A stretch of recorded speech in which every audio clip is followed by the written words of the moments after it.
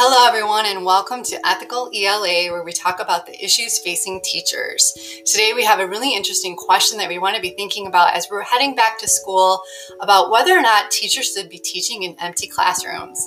And so today, we're trying to invite as many voices as we can to help us unpack this argument question and see if we can find out what are the issues at hand.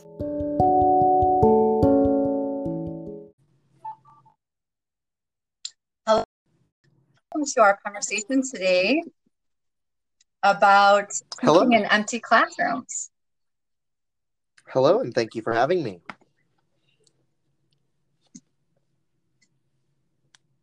So we're going to get started in just a minute. We're waiting for our other guests to arrive. And while we wait, how about you tell us a little bit about yourself? Well, I am going into my third year of teaching here in Tulsa, Oklahoma at Will Rogers College Junior High and Middle School. I'm an 8th grade English teacher.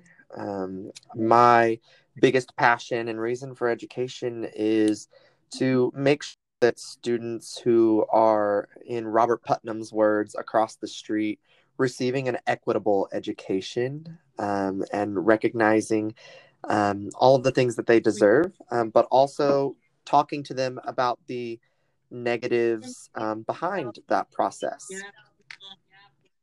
Right. Okay. Thank you so much, Tim. I wonder if I can ask you a couple questions to think a little bit about what your current experience is going to be in the classroom and how you feel about going back. I really believe that going back is it would be ideal in a normal education setting to stay with the status quo that we are already experiencing. But I believe that for the health and safety of our society, it is best for us to be in an online setting right now. And I know that these are hard decisions to make. I know that there's a lot of equity issues that are posed. But I think that we've got to do and work with what's best, with what's in front of us. And I think that there's beauty in being able to break the confines of the traditional education system. Thank you so much, Tim. Okay, Tim, I'm going to end the call just because I want to do a practice, but that was really great. Okay, thank you. Bye. Okay. Well, I want to thank all of the guests for weighing in today, and with still more voices that we didn't get to hear. But we're going to continue this conversation and make sure we get to think about all the different aspects of the conversation about whether or not teachers should be teaching in an empty classroom. So I hope that you follow us and stay tuned for the next episode on Ethical ELA. Say that again.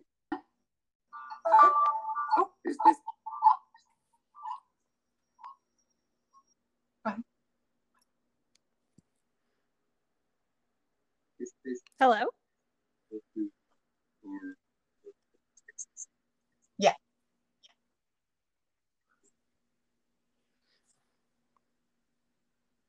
Hello? Hi. Oh, okay. Okay. Oh, that's loud.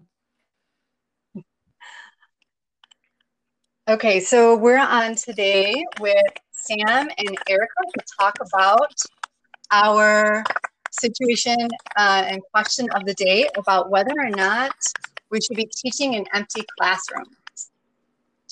So Sam, I'm wondering if you can weigh in a little bit about your thinking as a parent about this question of teaching in empty classrooms. You know, I think as a parent, I think it would be nice if, I had some place to go to work. There was so much drama on Facebook about, whether I should send my kids to school or whether I shouldn't, or if I should feel guilty. So, I'm almost a little bit jealous of those teachers that are able to go into school and physically be somewhere. So I think they should go. Yeah, thank you so much for weighing in on that, Sam. I wonder if we can invite in a perspective from Erica, who's a student. What are your thoughts about that?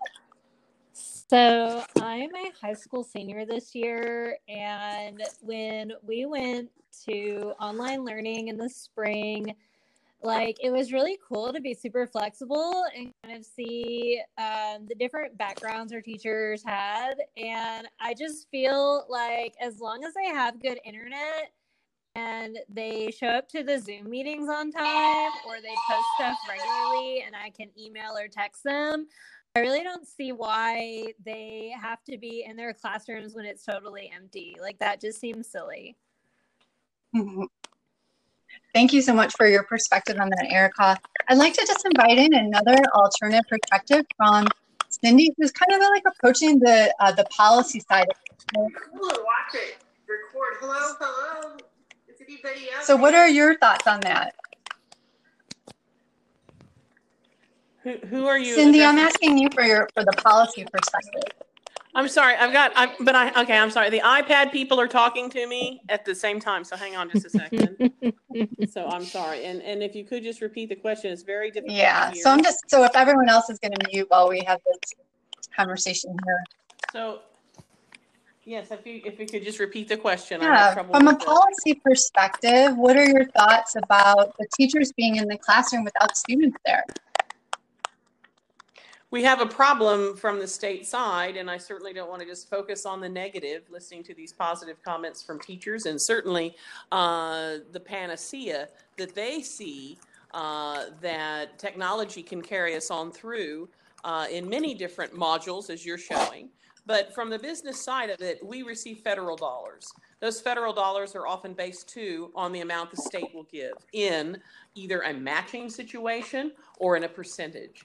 So when we have federal dollars that come, and certainly we have what's called a per head quota or a per head capita, that it's very much, as you teachers will know, just even when seniors took senior skip day back in the old days, if they weren't in that seat, then that school lost $1 per head and a certain amount per head each day. And that becomes a problem when we have to pay salaries, when we have to light the building, we have to put water in the building, we have to put food in the plates for the school programs that feed children. So from a budgetary and business standpoint, not having the buildings open is a big hurdle for the state to face. Thank you so much, Cindy. I really appreciate that perspective. Well, we're going to move on and invite some other people into the conversation, but thank you all so much for your time today, and stay tuned for the podcast.